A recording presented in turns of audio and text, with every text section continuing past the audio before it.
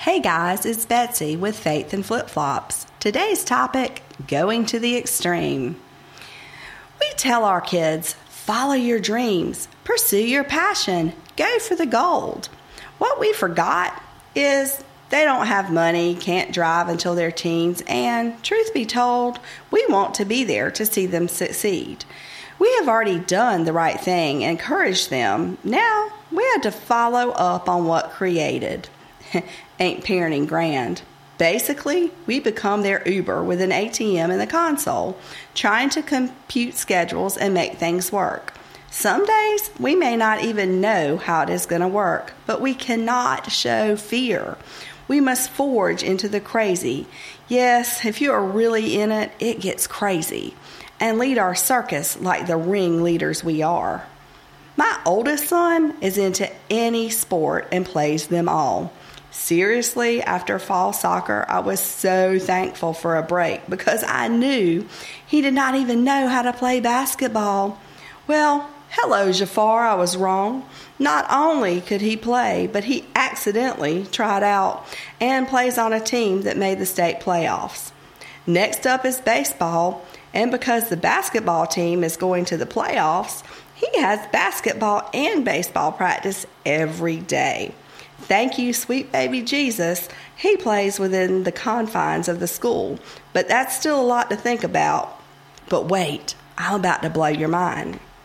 The diva, the girl child, my mini-me, is a competition cheerleader. She is the one that looks like a Barbie and tosses tiny girls in the air. That takes a lot of gym time, and that ain't at the school. She spends at least 6 hours a week at the gym when they are not in competition mode, and more when they are. That's a lot of trips to the other side of town. It also means a lot of out-of-town trips for the competitions, which means we have some pretty fun things happen. This past weekend, we went to Atlanta to the Congress Convention Center, or what I now refer to as the depths of hell. It started off quite nicely. A fun road trip with my cheer mom bestie, our little cheerleaders, an older cheer boy, and my oldest son. A laugh a minute speeding towards our destination, too much farting, a lot of giggling, scrunchies flying through the air, and deciding one kid should be tied to the roof rack. I even signed up for Lyft and ordered our car to take us to the convention center.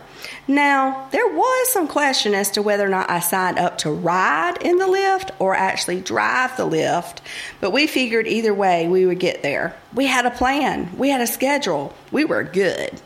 And then traffic. Holy crap, the traffic. We missed a turn, saw a wreck and detoured through a parking lot at top speed, mind you.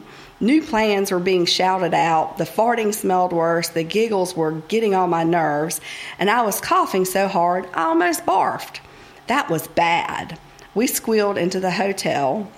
The moms checked in while the boys unloaded luggage, and the girl cheerleaders did cartwheels in the lobby of the very fancy hotel. I grabbed the girls and ran to the lobby bathroom to get them changed for practice, while the cheer bestie got the luggage into her room. I do not know how or where, but the boy cheerleader got changed somehow too. We ran to our waiting lift an hour before we had to be at the convention center that was only 8 miles down the road. Bam! We got this. Wrong. So, the cheer bestie and I are not the perfect cheer moms, but we are always on time and where we're supposed to be.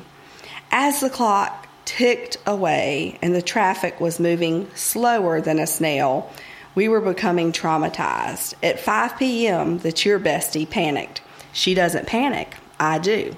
This was not a drill. We were going to have to do something drastic. Our drastic move was jumping out of the perfectly good vehicle and sprinting down a very crowded sidewalk into the wrong end of a 2-mile-long building, down escalators, up escalators, and through 22,000 athletes. No, my friends, I am not kidding.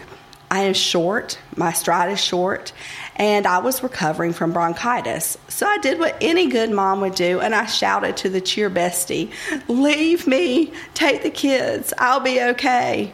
She raced ahead and got them where they were supposed to be. We were later than we were supposed to, but the cheerleaders made it to practice on time. I thought that we could probably sit and chill, but no. We had to go back 2 miles up and down escalators and back through 22,000 athletes. Nope, I'm still not kidding. To redeem our cheerleaders' quote-unquote free gift.